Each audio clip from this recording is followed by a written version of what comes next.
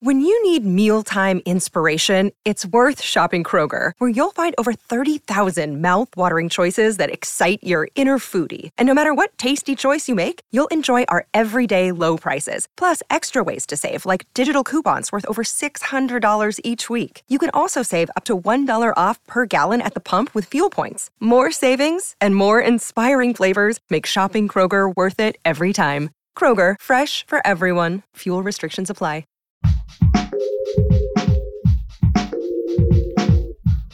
What if you could become a better person, not by working harder, but by taking one small step a day?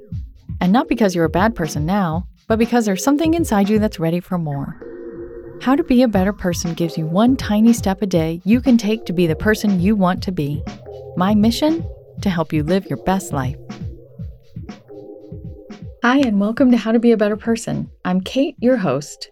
I'm here today with a special message for the moms and dads who listen to this podcast about how to put on your own mental oxygen mask first so that you can be strong and calm for your kids, or even if you don't have kids, so you can be strong for the folks in your life who might be freaking out right about now about the coronavirus. But first, a little story. At 10 o'clock on March 1st, which was a Sunday night, I did something I know better than to do. I checked the news headlines on my phone. That's how I learned the first coronavirus case in my state had been confirmed, in the town whose border lies only 2 blocks away from my house. If there's one night a week when I often have a harder time sleeping than others, it's Sunday night. My mind is starting to anticipate what I need to get done during the next 5 days. So this was an especially silly decision on my part. Needless to say, I didn't do much sleeping that night.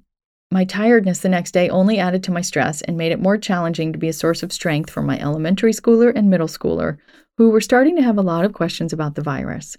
Questions we really didn't have the answers to yet.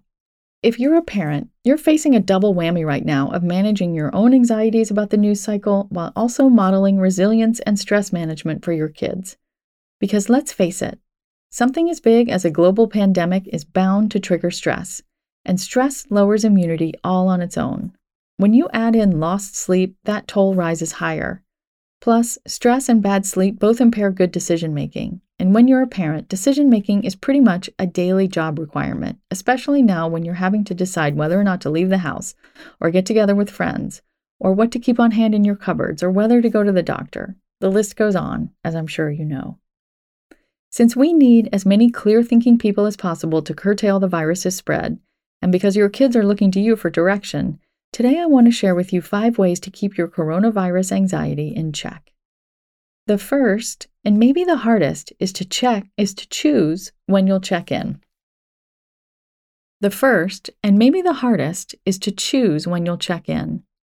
I've done an episode on this idea before, that there's a time and a place for everything, and that includes when to consume your coronavirus news. As my experience illustrates, that time is not right before bed. It's also not a great idea to do it when the kids are likely to need your attention, because getting interrupted while reading something stressful can easily cause you to overreact, and then that causes your upset to get passed on to your kid. Think about times during the day when you aren't on hands-on mom duty. Designating a time to read the news will make it easier to refrain from hovering over your phone all day just in case there's news. Once you find that time, you also want to give yourself a buffer of some time where you can digest what you've learned before you go back into mom mode. For example, try reading the news just before you start cooking dinner because the physical movement and specific objective will help quiet your mind. You can also go on a walk after checking in because movement plus nature equals a mental reboot.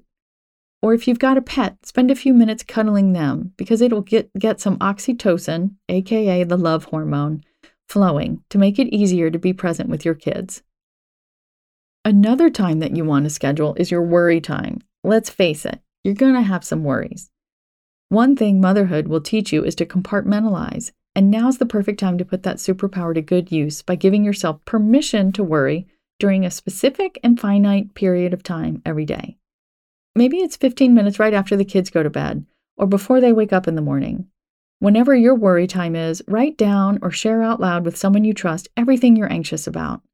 Writing and sharing helps get all that stress and anxiety out of your head and onto the page so that you don't have to keep rehashing it in your mind. A great way to protect your mental health, especially during times of enforced isolation, is to stay connected to others. But you have to be thoughtful about this. Now is not the best time to be in close contact with the Chicken Littles in your life. Whose judgment do you trust? Whose perspective do you value? Reach out to them when you need shoring up.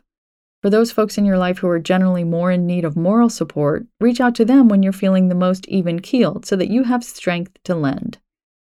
And finally, model self-care. Now, I know how tempting it is to tell yourself that you don't have time or energy for self-care when you're stressed, but tough times are when you need the steadiness of self-care the most.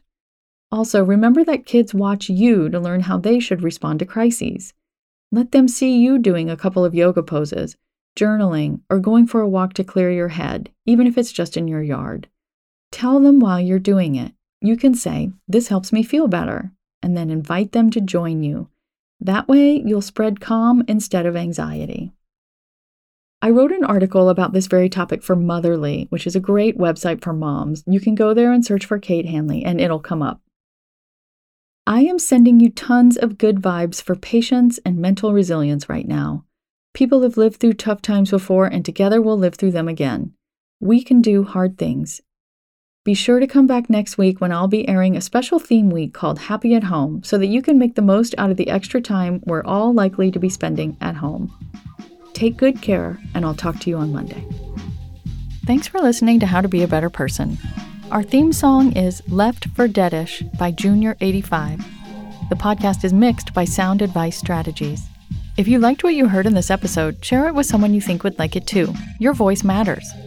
Also, How to Be a Better Person has an official newsletter that sends the past 7 episodes, a sneak peek of the week ahead, and one well-chosen meme to your inbox every Saturday morning. Sign up at beabetterpersonpodcast.com and click on Get Podcast News.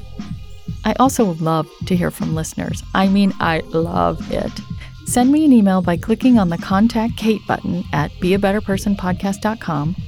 Tweet me at KateHan, KateHan, or find me on Instagram at Kate Hanley Author. I look forward to connecting with you.